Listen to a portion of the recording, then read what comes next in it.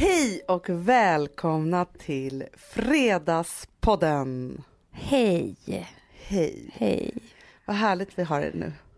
Tycker du det? Ja, men det är så soligt och härligt tycker jag. Tycker jag också. Det är faktiskt det. Förutom att jag är mitt i flytten så jag är inte så harmonisk. Men... Nej, det är det inte. Får jag bara säga en grej, Hanna? Ja. En börjar som hände mig precis nu. Alltså ni som ändå varit med i flytten. Ja. Ja. Ja.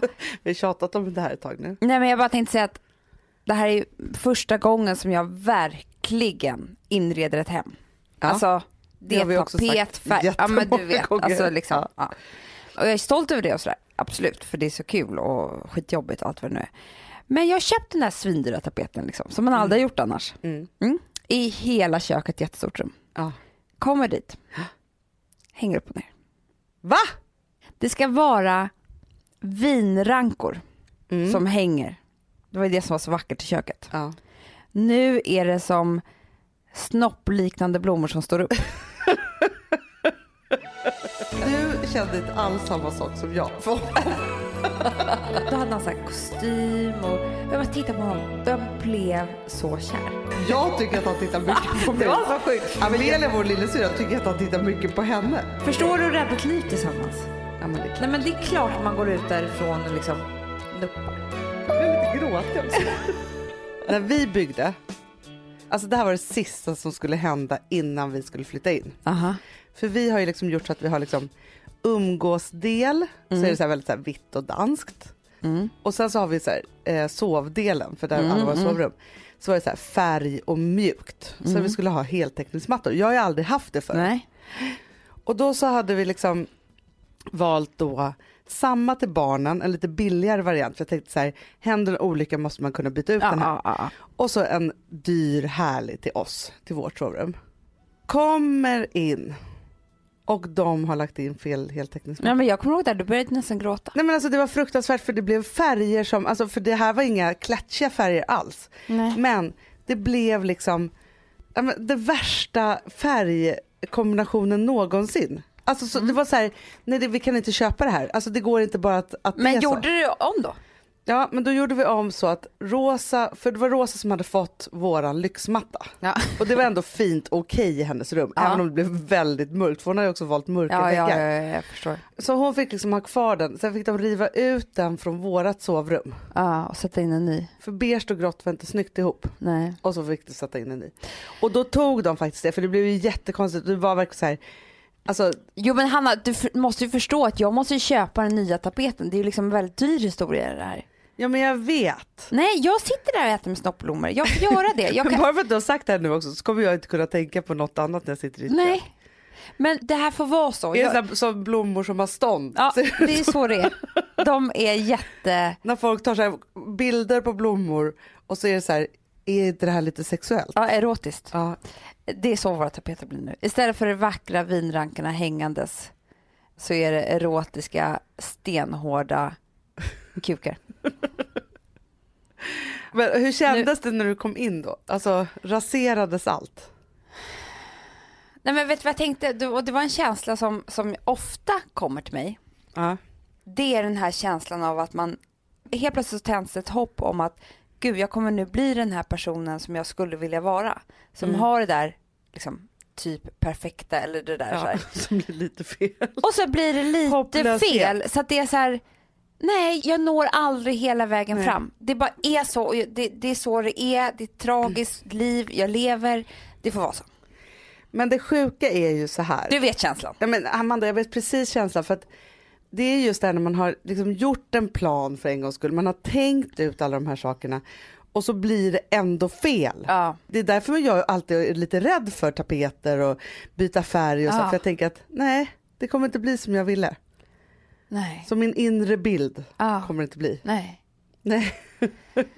Ja, men det ska bli väldigt spännande att komma hem till ditt erotiska kök. Det kanske tänder lustar. Det kanske bara blir mat med afrodisiaka i. Det kanske blir sån här dispenssex. Ja, det kan det bli. Alltså förstår du, kan ju bli 9,5 vecka sex kommer du mata varandra med ögonbindel och så. Ja. Det fanns, du kommer stå och jucka mot dem. Jag kommer få ett skott i råttan. Inte på Alex utan på tapeten. Han kommer inte bli upphetsad. Nej, om man inte är lagd åt andra hållet. Och det undrar jag ibland om man är. Så att det här kanske blir som ett test på honom. Det stora bögtestet har vi hemma hos oss. Om han tycker att det här är så jävla snyggt. Alltså, då har liksom, det blev bra då, Amanda, om man säger det. Jag kan ta hem vem som helst hemma hos mig. Alltså jag har ett levande test. För jag har faktiskt några vänner som jag kan känna så här, undrar mig inte han är, alltså, de borde komma ut. Du vet. Man vill hjälpa dem på traven. Ja. Och då kan ju mitt hem bli det stora testet. Tapeten i köket. Men om de nu har lyssnat på det här, för det här blir ett dubbeltest. Om de kommer hem då och bara, alltså så, det är en sak. Kommer de hem och ska absolut inte låtsas om tapeten. Alltså förstår du, då är det. Nej, men det är också sign. Ja. Men Amanda, jag måste säga att alltså det här kommer låta jättekonstigt nu. Men du och jag var ju med om någon form av test. Eller en erotisk sjukhuschock. Gud, vilken bra början på en historia.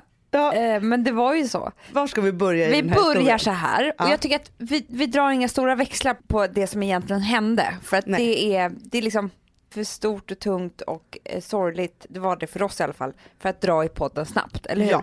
Så vi säger bara så här. Vår farmor råkade ut för ett hjärtstopp. Och hamnade på Karolinska intensivavdelningen. Exakt. SIVA. Där alla de svåraste fall. Alla traumafall. Ja. Alla fallolyckor, bilolyckor, hjärtstopp. Alltså så alla stora där man behöver liksom all bevakning man kan få. Då hamnar man där. Ja. Och vi kan väl också bara säga så här, för att avsluta alltihopa så att man inte behöver fundera över det. Det gick ganska bra. Ja. Absolut.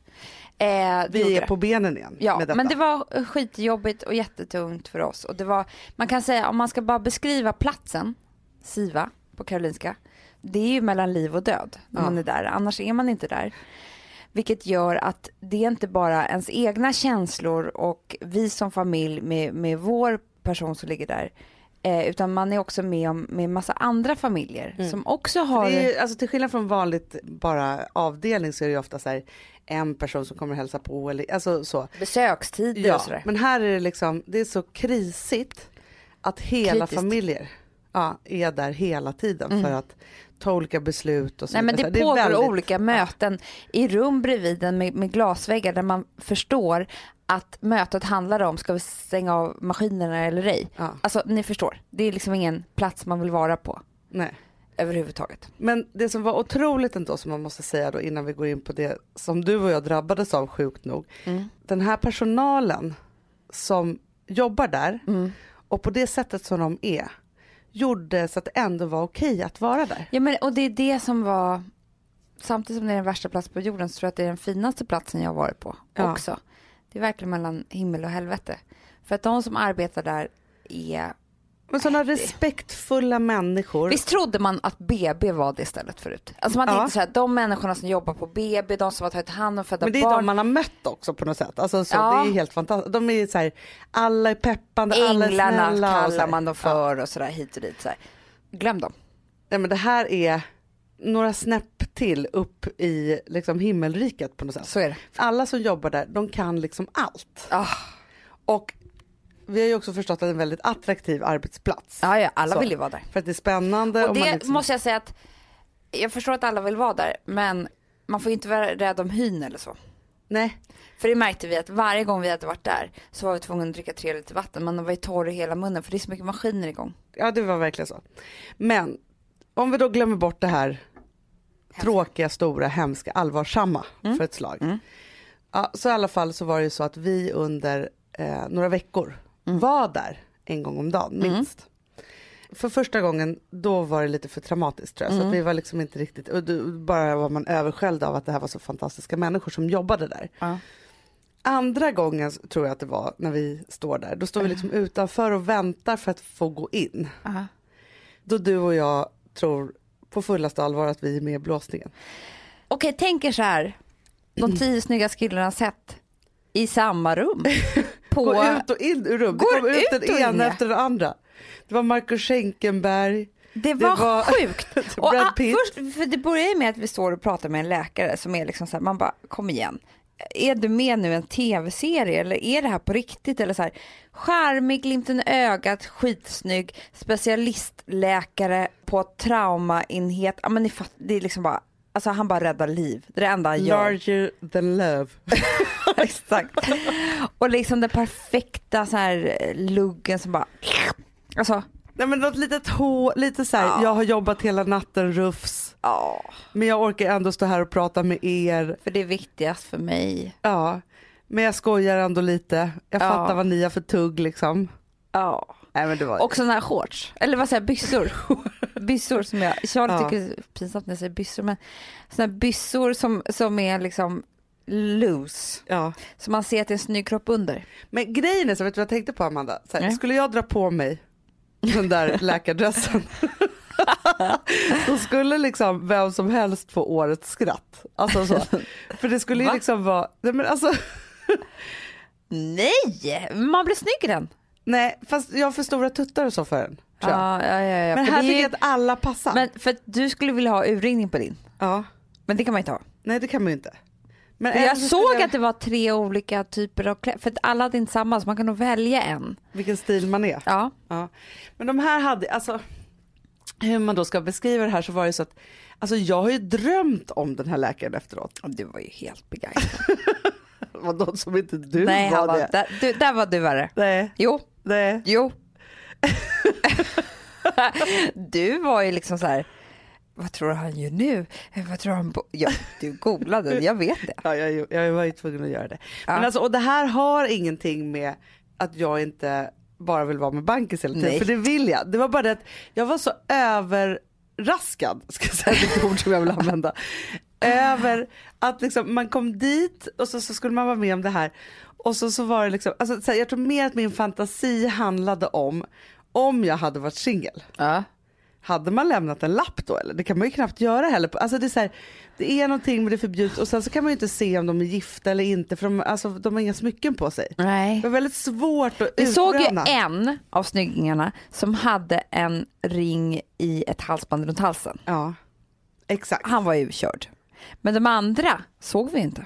Nej, så att de blir ju liksom som att de är, det är bara att ta dem. Alltså annars alltid när man träffar människor så får man ju snabbt en bild av liksom, inte för att jag ska gå på alla jag tycker är snygg eller något sånt, men man får ju snabbt en bild av så här, vem den här personen är. Ja. Men här är de ju helt neutrala. Ja. Anonyma, de finns bara till för dig.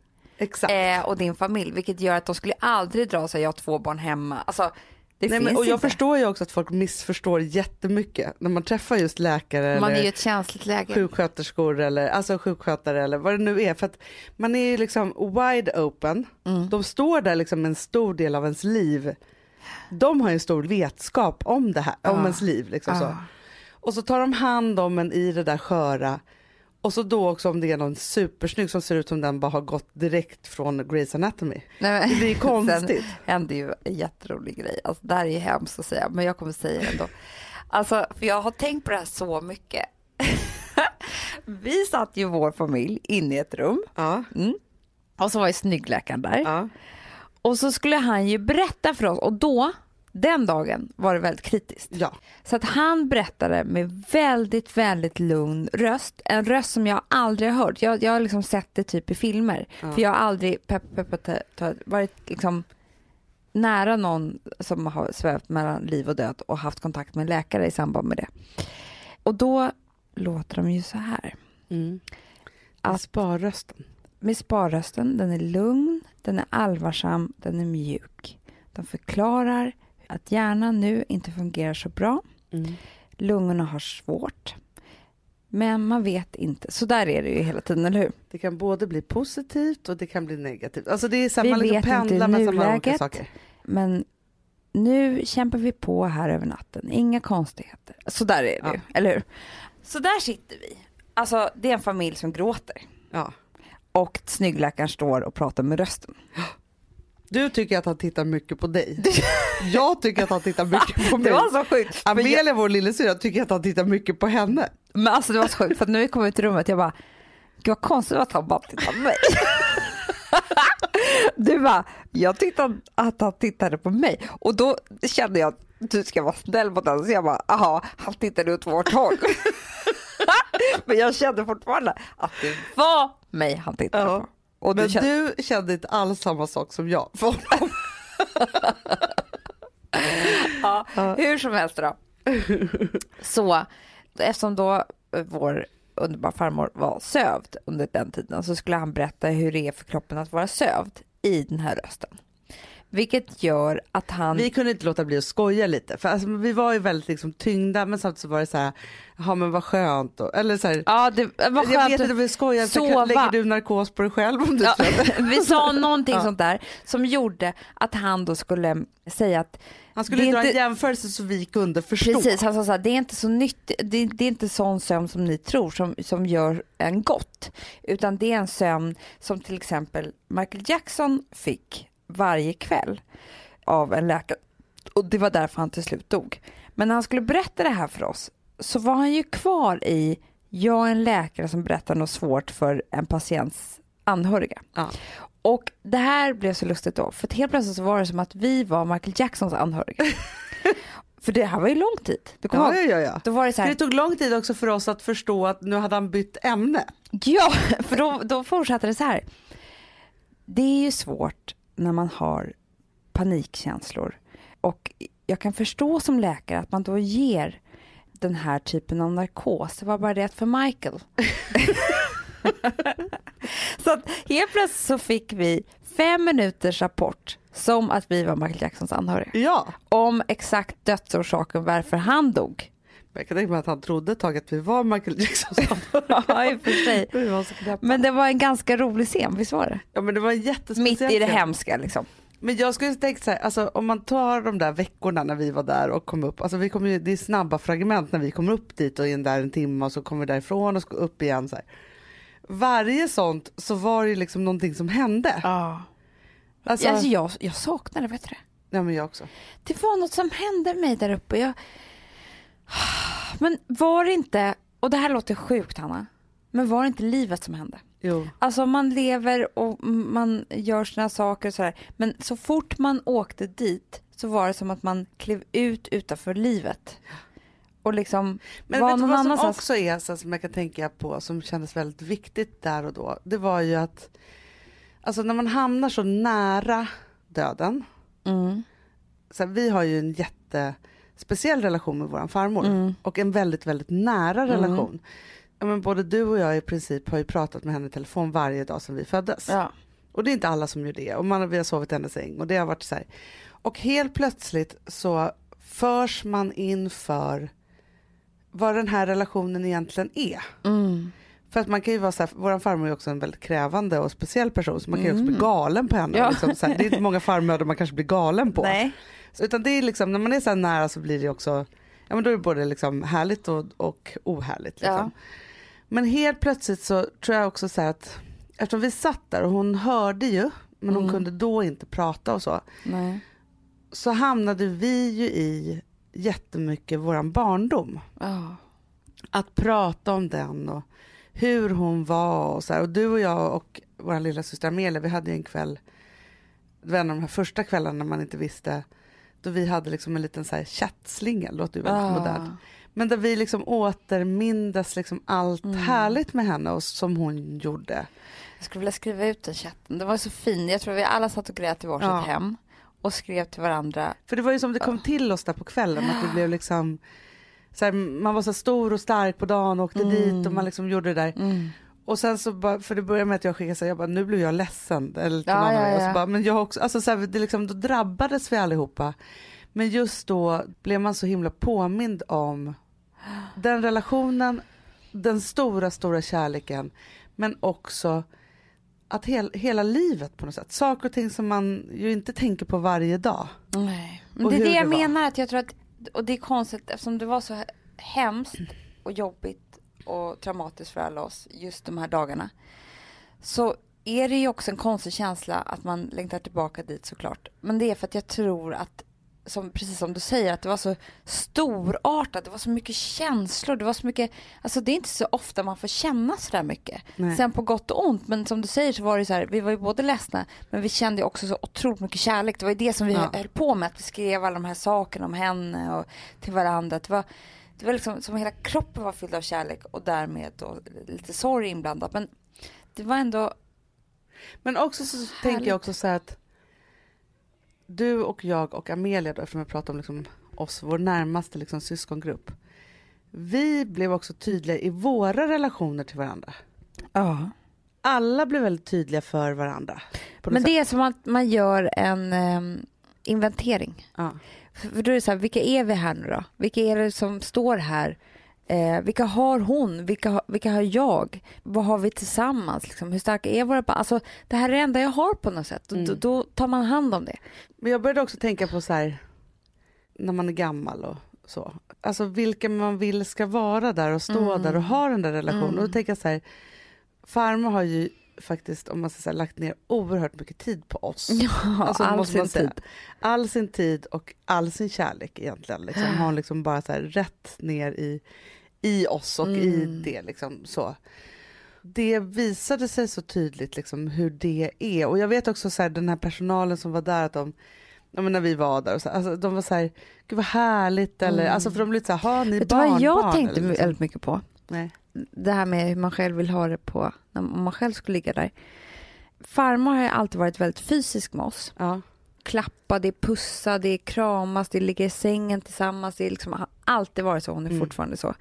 Vilket gjorde att när hon låg där så var det inte konstigt att klappa och pussa henne på det viset. Och när man ligger där så tror jag att det är liksom något av det absolut viktigaste. Man kan inte ta in så mycket ord, man kan inte ta in så mycket, man kanske inte, men det fysiska blir helt plötsligt jätteviktigt. Och det är inte alla man har en sån relation med som är fysisk. Nej. Du förstår vad jag menar. Det finns vissa människor som du är jättenära, men du skulle inte kunna klappa och pussa den på huvudet. Nej.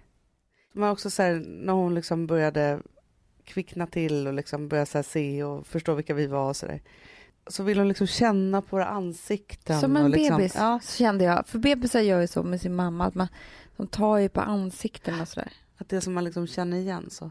Nej, men det var väldigt livspåminnande, ska jag vilja säga. Det var fint. I det. Väldigt fint och härligt. Och väldigt snygga läkare. Gud alltså. Okej.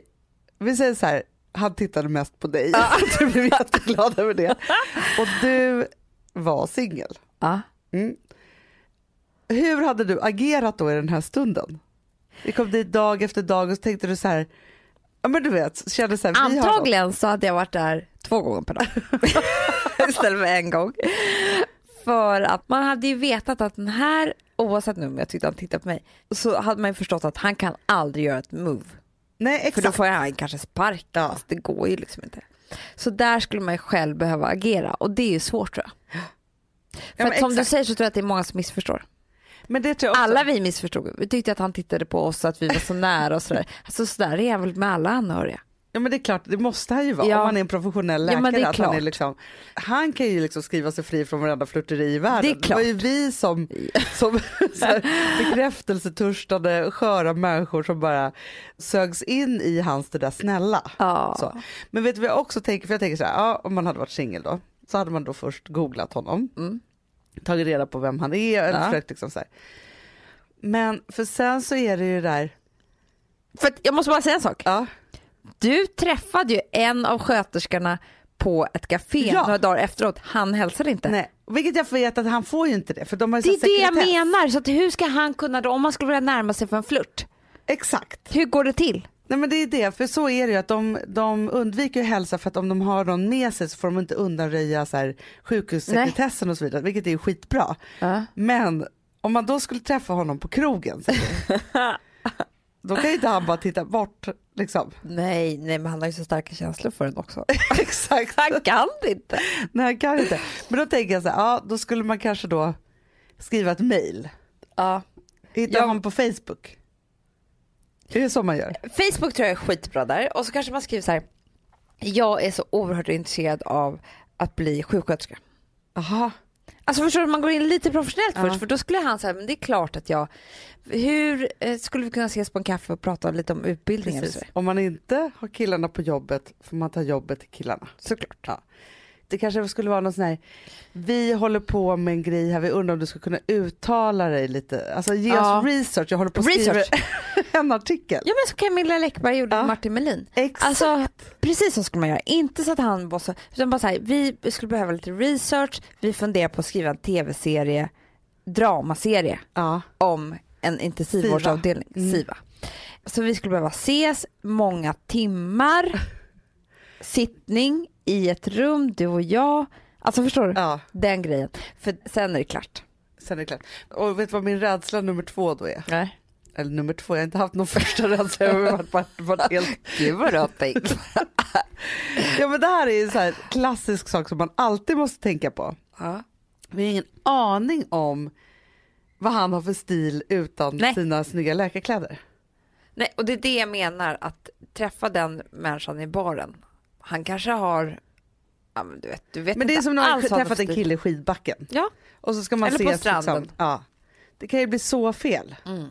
Eller som man säger, en polis eller en brandman. Ja. Killar i uniform. Men jag måste bara säga det, en sak som jag ville dra som ett litet tips här i podden. Kärlekstips. Åk till Karolinska. Nej, men det jag tänkte bara var så här, för vi var igår på Framtidsmässan och skulle vara med i en panel, och konstigt nog så var det Alex och Sigge som skulle intervjua oss. Ja. Och då tittade jag på Alex precis innan han skulle gå upp på scen. Då hade han så här kostym och han var liksom så här lite allvarlig, koncentrerad, skulle precis gå upp där och köra sin grej och så här. Och jag bara tittade på honom och jag blev så kär. Nej. Jo, jag tyckte han var så sexig. Alltså jag tyckte bara så att, jag sa det till Alex på kvällen, att det är så sällan man ser varandra i sitt yrke. Alltså när vi ses så är vi antingen hemma med 2 barn, vilket gör att man är liksom, alltså som förälder, man har ju alltid liksom en blöja i ansiktet. Alltså det är så här, man är ju verkligen förälder. Det är väldigt svårt att vara någonting annat där. Men det är någon som ska bajsa och kissa. Alltså det är mycket någon liksom som, alltså helt plötsligt får man sparka i ansiktet. Alltså det är liksom alltid, man har alltid ett förvrängt ansiktsuttryck. och det är liksom nästan omöjligt att vara snygg. Det är omöjligt. Ja. Det går liksom inte. Och vet du vad, man tittar inte ens på varandra. Man tittar på barnen. Alltså det blir ju något så här. Eller så kanske man då har turen att gå ut på en dejt eller gå på en fest eller så vidare med några andra. Och då är man något annat. Då är man kärlekspersonen. Alltså försöker liksom vara någon. Men det här, alltså yrkespersonen, det tror jag är en boost för förhållandet att se. Men jag tror du har helt rätt i det. Jag tror att jag skulle behöva åka och se Bankis. Ja. Men det är det jag menar, och jag tänkte faktiskt på dig. Tänkte jag så här, undra hur Hanna, för att jag tror inte att han har sett Bankis på banken. Nej, men jag har inte det. Och jag tänker så här, för ibland så tvingar jag ju med honom på vår 100:e podd, eller, för att jag vill att han ska se mig i mitt yrke. Liksom så. För att det är alltså så här, ändå liksom något härligt och roligt i det, och förstå det. Liksom så. Men så tänker jag också så att han har ju så här dragningar för flera 100 personer om ränteläget eller vad det nu är. Eller bara när han liksom håller på och tradar eller liksom, vad han nu gör. Ja, men det är klart, alla personer på sitt yrke, för det som blir sexigt är att de blir en person som man inte riktigt känner. Och den är oftast då väldigt bra på det den gör. Alltså vad man nu än gör så är man ju liksom, alltså snickare. Ja, men alltså grejen är att jag har blivit lurad av det där på fel håll också. Aha. För att alltså, jag gjorde ju ett tv-program för, det är nu typ 15 år sedan, men som hette Harem. Kommer du ihåg det? Som var så ett datingprogram. Det var 4 tjejer som skulle dejta 18 killar. Du var i Kenya och spelade in. Jag var i Kenya och det var jag och Gry Forssell som skulle göra detta program. Och när jag skulle åka dit så, alltså jag tyckte att det var så eländigt. Det var liksom ett team på 50 personer och jag kände ingen, och det var liksom så här. Och jag skulle vara borta en månad. Alltså det var så här, jag tyckte allt var så här långt bort. Jag kunde inte ringa någon ens en gång så här. Då blev jag ju lurad av det här. Och det här är lite läkarluret. Det är det. För jag var skör. Jag var där. Jag var liksom i en utsatt position. Vem tror du att jag bara knöt an till? Han teknikchefen. Ja. För han var bäst på tekniken på plats. Han var ju chef för tekniken, roddade, fixade, hade hand om personalen. Jag bara, det där är min kille. Hookade upp med honom. Hade någon form av superkärlekshistoria där i 1 månad. Kom hem. Och då var det inte kul längre. Alltså. Jag tror att man ska göra det i sin relation. Men att föda en relation... Nej, man ska inte föda relationer. Men det var det här jag tänkte säga. Att att om man känner så här, vi har det lite trögt nu hemma. Alltså, och då kanske man liksom, exakt. Nej, men alltså då kanske absolut att gå ut på en dejt och sådär. Men det finns ett till kort man kan dra. Och det är att försöka liksom hälsa på sin man eller fru eller vad det nu är på jobbet. För att där händer det grejer. Men det är kanske därför alla så här läkare och sjuksköterskor och alltså så, de är så kära på jobbet. Ja, jag vet. För att de ser varandra in action every förstår day. du räddat liv tillsammans? Ja, men det är klart. Nej, men det är klart man går ut därifrån och liksom nuppar. Exakt. Nej, men jag tror verkligen på det här. Jag tyckte det var skithärligt. Ja, men det är ju härligt. Det är ju alltid härligt när man får vara stolt över den man är ihop med. Jo, men man ser också en person som inte är till för en själv. Nej. Eller för barnen. Det är ju det som jag tycker. Annan. Ja, det finns någonting med det där. Amanda, vi är sponsrade av Sambla. Ja, och det tycker jag är så bra. För att just också i dessa tider, Hanna, men oavsett så är det ju jättesvårt det här med lån och långivare och vad man ska ha, liksom vad man ska kräva och vad som är bra och dåligt och alltihopa. Och då, men Sambla, Hanna, de kan allt. Ja, alltså allt om det här. Sambla är en personlig jämförelsetjänst för lån och de jämför upp till 40 långivare, vilket hade tagit otroligt lång tid och jättemycket energi om man skulle göra det här själv. Och de hjälper ju dig som kund liksom, att jämföra dina långivare. Ja, men det är precis det de gör. Och de erbjuder personlig hjälp med låneansökan. Det tycker jag också väldigt mycket om. Det är så bra. Så att oavsett om du behöver hjälp en kort stund eller om du vill ha en guidning genom hela låneprocessen så kan du vända dig till Sambla. Och du vet, Sambla är alltså branschens nyaste kunder. 5 stjärnor och 24 000 omdömen på Trustpilot. Då har man gjort ett bra jobb, kan man säga. Så är det. Hörrni, in på sambla.se och ansök. Vi har ett betalt samarbete med Syn nikotinpåsar. Det här meddelandet riktar sig till dig som är över 25 år och redan använder nikotinprodukter. Syn innehåller nikotin som är ett mycket beroendeframkallande ämne och Syn kommer i olika smaker, styrkor och format. Nu lanserar Syn en helt ny smak inom mint. Syn Slim Cool Frost som har en tydlig smak av kylande pepparmint och mentol. En långsmal helvit prilla. Och enligt 90% av 366 vuxna konsumenter så har den en långvarig smak. Läs mer på niko.com och klicka in på Syn. Och glöm inte att slänga din tomma dosa i plaståtervinningen. Woof, woof. Ja, det var kul. Jag är lite mer så här. Ja, man måste, när man pratar, alltså vi sponsrar Prima Dog och när man pratar med den där, jag känner så här att alla woofande måste vara med. Det finns ju de som säger woof, woof, och så finns det woof. Alltså det finns ju många. Det här är mera Fonzie. Han skäller inte så mycket, men han låter så här woof, woof. Han har sån. Eller hur? Så, ja, det har han faktiskt. Får jag säga, jag skickade ett klipp till dig. Contemporary dance med hund. Du, det är så Fonzie dansar när han får Prima Dog-mat. För att, vet du varför? Den är så snäll mot magen. Han får en helt bekymmersfri vardag. För du vet, magen, den måste man ta hand om. Verkligen. Nej, men så här, och Prima Dog har ju torrfoder, våtfoder, godis och tugg i sortimentet. Alltså tugg är som de skulle hålla på att tugga på. Det är Fonzies favorit faktiskt. Tugget. Ja, men han har ju också börjat älska våtfoder. Det skulle jag också kanske tycka var gott. Ja, men jag förstår honom faktiskt. Men det är alltså vetefria produkter med mycket kött. Och det är det som jag tror är så bra. Produkterna finns ju online, i välsorterade djuraffärer och i dagligvaruhandeln. Alltså jag skulle vilja att du och Fonzie lär er contemporary dans. Det var ju som agility fast med dans. Ja, vi ska göra det. Jag tror att Prima Dog kommer vilja ha oss som ansiktet utåt. Ja, men det är det jag känner. Ni dansar er fram till... Alltså för deras... Jag älskar ju deras liksom tagline och det är Taste of Nordic Happiness. Och liksom, då måste dansen vara med. Ni kan gå in och läsa mer på primadog.se och snart se mig och Fonzie i en dans på en skärm nära er. Underbart.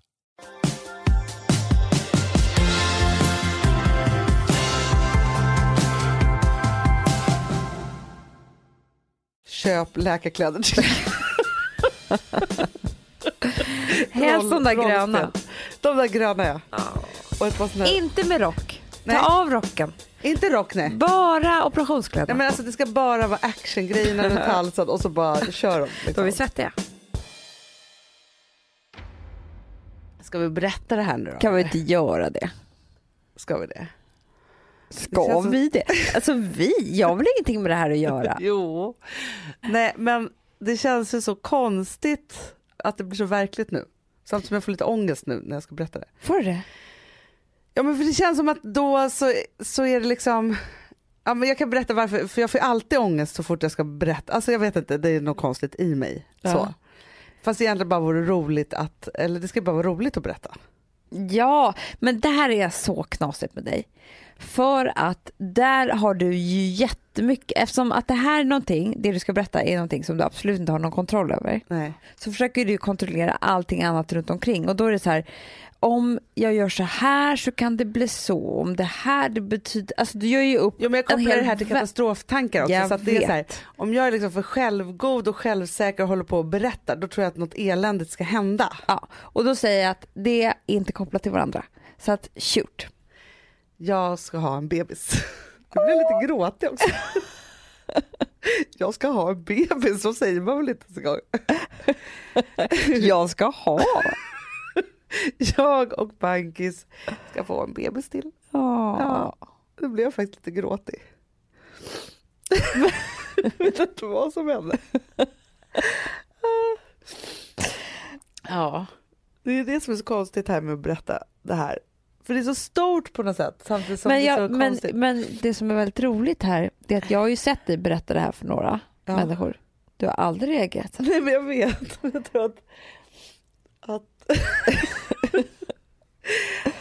gud vad konstigt. Men jag tror att det liksom är så här, det är alltså lyckotårar jag gråter nu. Det är inte någonting annat. Men jag tror så här att för mig så är det så här. Jag älskar bebisar. Och jag tycker att det är fantastiskt. Liksom så det finns liksom ingenting i att vi ska få en bebis till som är liksom någonting konstigt. Men jag tycker att den första tiden i en graviditet är fruktansvärd. Den är hemsk. Och jag har ju liksom mått jäkligt illa den här gången. Jag har varit sjukt trött, det är väl åldern som rätt. Och jag är liksom, jag har någon form av så här, det har liksom aldrig hänt mig, men jag har någon form av missfallstrauma liksom i mig som gör att liksom, jag tror att varje toalettbesök ska vara liksom, men liksom fast Hanna, någonting som ska det hända. Tycker jag att du har haft nästan varje din graviditet. Ja, men jag har det. Det här är liksom så här, varenda första, så här mår jag. Liksom. Det är inte så att den här gången är skillnad från någon annan. Nej. Det är inte ens så att jag har lärt mig något. Jag tror ju att, jag får ju inte panik över missfall när jag blir gravid. Men jag blir ju så här djupt deprimerad första 12 veckorna. Alltså jag mår verkligen inte bra. Så att jag har ju trauma inför det. Men jag bara menar att jag tror att det är ungefär samma. Vi mår ungefär lika dåligt. Alltså vi har ju samma hormoner och mår dåligt och sådär. Sen så har vi bara olika inriktning. Ja, och jag tror så här, precis som så jag tror egentligen inte att du har ju hypokondri med dig själv. Ja. Jag har ju liksom hypokondri och katastroftankar med mina barn. Ja. Och hur blir inte det med det här barnet då som jag inte ens kan se? Ja, men det är ju så hemskt. Det är det. Jag tror att liksom, om inte jag ser mina barn hela tiden så tror jag liksom att något hemskt kan hända. Så jag tror varför jag blev så här rörd av det nu var, tror jag, för att nu gick jag liksom över min egna gräns och berättade det här och kände att det börjar bli lite mer verkligt, tror jag. Ja, så, för ja det men också... du är ju faktiskt nu över det absolut värsta. Alltså, du mår inte lika illa längre. Nej. Och det är inte där man bara ligger och vet inte vad som är natt eller dag, man mår bra eller är glad eller ledsen. Alltså det är så jobbigt ju, hela den här första tiden. Men du vet ju, och jag har ju också ringt till dig och livet har varit slut. Liksom. Ja. Jag har gråtit så mycket så att över konstiga saker. Ja, nej, men man tappar intelligensen också. Det är det som är så hemskt. Man är liksom inte en tänkande människa, man är bara olika konstiga känslor som man inte har makt över. Det är skit hemskt och jobbigt. Och det finns säkert de som mår jättebra graviditeten. De här som är så här, kissa på stickan och vi skriker ut i hela världen och bara kör. Ja, alltså, men, och det liksom finns ju dem. Så ni ska inte tro, alltså, ni ska inte, om ni inte varit gravida så ska ni inte bli rädda. Nej, men de som jag läser, alltså så mycket så här bloggande människor, så här, för jag är en sån som söker information också och vill läsa om andra och så här. Alltså då är jag så avundsjuk så att jag håller på att dö, för att i min kropp och psyke så funkar inte det. Det är liksom så här, Nej, men jag hade nog kunnat liksom så här vänta till att berätta det här tills dagen för jag skulle föda typ. Alltså så här, bara för att samtidigt som det är så här, man vill ju också komma över den och vara så här, nu är det verkligt, för jag måste också göra det här verkligt för mig. Vi ska få en bebis till och det här glädjas åt innan man har berättat, innan det har blivit verkligt, för då är det som att det inte finns heller riktigt. Ja. Tänker man då tillbaka, för att jag har ju liksom mått så här sedan typ mitten av februari liksom. Och det är en hel vår som har gått till att liksom hålla i sig i det här och liksom, men försöka liksom vara i det. Och sen så är det också så här, och det som jag tycker är så sjukt också är att jag tänker så här att egentligen så borde den här första perioden vara då man är sjukskriven och inte behöver visa sig för någon. Så tycker jag också. För att det är helt omänskligt att bära på den hemligheten. För man ska också vara så här hemlig och lite hysch. Och alla man träffar är så här, vad som, eller alla liksom läkare eller man ska säga, eller vilka träffar man? Men man träffar så här, MVC och så. Ja. De är också så här att, då får vi hoppas att det här går bra tills, alltså så här, man är hela tiden i någonting så här, att vad som helst kan hända och det måste man bara acceptera. Och det där tycker jag är så svårt. Och jag tror inte det skulle vara någon katastrof för mig. Alltså så. Men i mitt huvud så är det en katastrof. Ja, för det vet man ju, det kan man ju faktiskt tänka ut själv, att jag förstår att om man inte har barn och försöker om igen och det blir missfall, då är det en grej. Men om du har 2 barn och råkar få ett missfall i tidig graviditet, alltså liksom vecka 6-7, alltså då kan man ju faktiskt förstå själv att det här var inte meningen att det skulle bli det här, alltså jag tror att där kan intelligensen också så här, det som alla säger så här, medan man har alla de här hormonerna och så vidare så här, då är det en form av katastroftanke. I samma sekund som det skulle ha hänt någonting så är det ju liksom då blir man klar i hjärnan igen. Då blir man klar i hjärnan, man förstår att det är så här, men för då är man inte gravid längre, det är ju det som är hela grejen. Men i det här så är det ju också så här att visst, det där är ju en tanke. Sen har jag ju haft 100 andra konstiga tankar också som jag hakar upp mig vid och liksom håller på med. Nej, men jag hakade ju upp mig med att jag kanske hade ätit en rå köttbit och nu var det över liksom en vecka 7 och grät en hel natt för det. Alltså det är, så här, det är klart man inte skulle göra det om man inte var känslor gravid. Som surrar omkring det. Men nu är det ju i alla fall så att om man träffar mig in real life, då kan man ju se att det här har hänt. För jag tänkte så här också, IRL. Träffar jag någon nu som lyssnar på, alltså kommer ju folk tänka så här, nej men gud, alltså nu är det ju verkligen så här, är hon gravid? Eller är det, alltså så här, det liksom, och nu bara så här, jag är det och jag ska få en bebis och det är jättehärligt och nu bara försöka gotta mig i det här. Ja, jättehärligt. Så och självklart så kommer ni få följa med från och med nu. Det är klart. I den här podden. Ni har ju alltid varit med. Ni var ju med för hela min förra graviditet. Ja. Sen blir det förlossningsbonanza. Exakt. Vi berättar. Ja. Men det kommer bli alla de där sakerna. Och det är ju ljuvligt. Och så tänker jag också så här att skulle det vara någonting som är knasigt inte, då får jag väl dela det med er också. Det är klart. Så. Vi gör så. Och med det så vill jag säga att jag tycker att vi lever en härlig tid. Ja. När visa känslor är det heta. Ja men verkligen. Vi levde ju länge en tid där det var coola människor som inte skulle liksom visa en enda känsla. Man skulle inte prata om sitt privatliv. Man skulle inte visa blablabla. Alltså det var så coolt liksom. Och man tyckte ju då att de var coola. Och idag kan jag känna att det finns kvar några sådana människor som fortfarande är så där. Ja. Som tror att det är coolt. Och jag vill bara säga, åk tillbaka till 90-talet. För att nu ska man visa känslor och dela med sig. Det är skithärligt och det är liksom det som är... av det så blir vi ju mycket, mycket friskare och sundare människor. Ja. Så är det ju bara. Och det är så ute med att vara... Att vara så. Ja, tror att man är någon.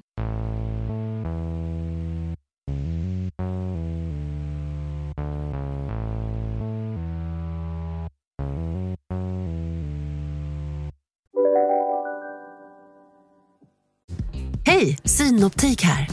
Så här års är det extra viktigt att du skyddar dina ögon mot solens skadliga strålar. Därför får du just nu 50% på ett par solglasögon i din styrka när du köper glasögon hos oss på Synoptik. Boka tid och läs mer på synoptik.se. Välkommen! Dåliga vibrationer är att skära av sig tummen i köket. Ja! Bra vibrationer är att du har en tumme till och kan scrolla vidare. Alla abonnemang för 20 kronor i månaden i 4 månader. Vimla! Mobiloperatören med bra vibrationer. Om en sous vide på väg till dig för att du råkar ljuga för en kollega om att du också hade en och innan du visste ordet av bjöd du hem kollegan på middag och... Då finns det flera smarta sätt att beställa hem din sous vide på. Som till våra paketboxar till exempel. Hälsningar PostNord. I veckan så lurade jag Alex. Jag gjorde ett prank på honom. Ett superprank? Ja. Kul. Jag lagade en tomatsås. Aha. Som jag är bäst på, du vet ju det. Ja. Mm. Och sen så hade jag i fullkornspasta i tomatsåsen. Alltså, eller jag satt och liksom mojsade ihop. Han fick inte se pastan för sig. Alltså jag serverade med hur mycket parmesan som helst. Ja. Alex förstod inte att det var fullkornspasta. För han har ju någon sån här gammal, han bara, vi ska inte äta fullkornspasta. Men så jag kände så här, det är väl härligt. Ja, och så kan man tänka fullkorn och så känner man sig lite bättre liksom. Han märkte ingenting. Bra prank. Och vet du vad det var? Nej. Det var en tisdag. Vet du varför? Berätta för alla. Jag vet. Vi hade pasta tisdag. Det är det bästa. Jag har också bestämt att det är pasta tisdag på tisdagar. Mm. Och vet du vad jag hade i måndags? Som jag börjat med. Ungsomelett. Nej men jag är trött på det nu. Jag kan inte äta det just nu när jag är gravid. Det är för mycket ägg. Bulgurmåndag. Va? Det är en helt ny. Ja. Nej, men jag tycker att det är så skönt att ha bestämda dagar. Och särskilt är det pasta tisdag. Du, jag läste ett sånt sjukt härligt recept. Som jag tänkte, det var ett recept med pasta. Ja. Alltså, var det må bra pasta? Nej, men det var inte det i. Men jag kommer lägga till må bra pastan. Det här var ju någon otrolig vanlig pasta. Liksom så. Men då hade de så här hackat sparrisar, gröna. Och så brynt dem i olja. Och sen så var det liksom 2 stycken äggulor nermojsade i pastan. Aha. Sparrisarna. Frisésallad. Va? Ja, det här låter konstigt. Det låter skitkonstigt. Och så jättemycket parmesan. Jag tycker inte det låter gott. Nej, men jag ska testa den här. Äggula och frisésallad. Konstigt jag har hört. Inte på min pasta tisdag. Nej, men det såg väldigt gott ut på bilden. Så den kommer jag försöka göra. Okej, bra. Men du, och sen så har vi blocket. Du och jag är ju något av bostadsknarkare. Spelar ingen roll att du precis har köpt nytt. Nej, men det är samtidigt en sorg tycker jag när man köper nytt. För då tycker man känns på ett nytt. Nej, men man känns lite smutsig. Som inne och kollar bostäder. När man precis har träffat en ny, förstår du? Det är precis som om man är på en dating-sajt och har träffat någon och fortsätter och håller på. Exakt, så är det för mig. För det är en mardröm också om man skulle träffat någon på en sån. Alltså, Tänk om min nya lägenhet visste om att jag höll på så här. Men det är också lite det här när man börjar titta på liksom andra lägenheter som är som sin egen och vad de ligger ute för. Det är det man vill. Men du vet att det var några veckor för mig det jag inte kollade alls. För jag var så rädd att vi hade köpt någonting för dyrt. Alltså du vet sådär. Men också du vet, för en gamla lägenhet när man inte riktigt har flyttat ifrån men ändå kollar på hur man ska göra sig av med den och vad man kanske skulle kunna få för den. Men jag blev så upplyft för att vi pratade ju här med en kompis till oss på lunchen som precis träffat en ny kille. Och då är det så här, det behöver inte alltid vara så, men för henne är det verkligen så. Nu har jag träffat honom och nu bara känner vi så här, vi är så kära, vi kommer flytta ihop, redan börja kolla lägenheter, alltså man har ju varit ihop i 3 dagar. Ja. Men ny kille, kolla nya lägenheter, alltså det är ju det är ett härligt projekt att ge sig på. Men du vet vad som är så bra, för på Blocket har ju nu gjort värsta bostadssatsningen. Alltså Hemnet har man ju hängt på, men nu är det Blocket som gäller. För vet du så här, när du går omkring, nu säger jag går omkring i lägenheten. Nu har det gått för långt i dina fantasier. Du går omkring i lägenheten på bilderna. När du har tryckt alla bilder. Du går ju liksom på visning hemma från soffan. Ja. Det är det som är hela grejen. Förut så var det bara så såg man bild för bild. Nu på Blocket så är det hela tiden så att hela planlösningen ligger bredvid varje bild. Så att man vet var i lägenheten man rör sig. För där har jag blivit lurad många gånger. Ja. Jag tänker så här, men gud att det är helt otroligt att jag har balkong i matsalen. Sen kollar jag på planritningen. Nej, den bilden var liksom inte alltså förstår du, det har blivit fel. Jag vet, och det liksom kan inte bli några missförstånd. Och sen är det ju också det här, för att man vill ju, alltså det här att man går in så ofta och tittar, det är för att man vill vara först. Även om man inte får komma på visning för alla andra så vill man ju vara först. På Blocket kan man vara det. Hur då? Nej, men de lägger ut jättemycket på lägenheter 3 dagar före typ. Men gud. Du, Amanda, vi har ju faktiskt, om man vill träffa oss, man vill titta på min lilla putande mage. Klappa på hans mage. Det var inte jag, för att just nu är det mest fläsk bara. Men under där så är det någonting som växer. Och då är det så att magen också kommer ut. Jag förstår ju det där. Nej, jag skojar bara. Men om man vill träffa oss så är det faktiskt så att vi driver ju någonting som vi kallar för miljonjakten. Ja, mycket stolt är jag över den. Väldigt stolt. Och jag känner så här att det som vi bjuder in till nu är ju en helkväll med oss, men också en föreläsning med Louise Hallin. Ja. Och vi har ju satt ett ganska högt pris på det här. Det kostar 200 kronor att köpa sig en biljett. Men de här 200 kronorna, det är liksom det som är bidraget till våran miljonjakt. Alltså varenda krona av de här 200 kronorna går oavkortat till vaccinen. Exakt, och det är stelkrampsvaccin och vi ska då vaccinera 1 miljon barn. Ja. Det har jag sagt 1000 gånger nu här. Men ni det är lika med bra oss. Ja. Och då så, bara så att man inte tänker så här, åh gud vad dyrt, du ska gå på en föreläsning för 200 spänn. Det är inte det vi snackar om. Nej, köp en biljett, kom eller ej. Det ni har gjort är att ni har gett 200 kronor till vaccinen, till barnen i Afrika. Exakt, vilket är helt fantastiskt. Underbart. Så att det har ju vi på måndag. Och då kan vi ses. Det ska bli jättekul tycker jag. Och mysa. Jag undrar, jag ska på mig något väldigt snyggt. Ska du det? Ja, jag kände det. Jag måste klä upp mig nu. Ja, nu när det är vår. Ja, precis. Nu när det är vår. Eller vadå? Jag tvingade ut dig idag att sitta i solen för att vi skulle ha bruna ben. Men det var iskallt. Jag vet. Men vi gjorde det ändå. Vi kom hit till kontoret och de bara, vad har hänt? Varför har du bara ben? Så vi har bestämt. Det är fortfarande iskallt. Men du, vi hörs nästa vecka. Om vi inte ses på måndag. Det blir kul. Ja, men det vore så kul. Kom med barn eller ej. Och när man lyssnar på Louise Hallin så lär man sig massor. Och du och jag kommer snacka en hel del också. Klart vi gör. Så ta med hela mammagruppen och kom om inte annat. Ja, och biljetter finns från hemmet. Biljetter finns på perfectday.ticktail.com. 200 spänn, 28.5, 17.30, Bio Rio i Hornstull. Bra. Hej då, puss och kram. Puss och kram. Hej då.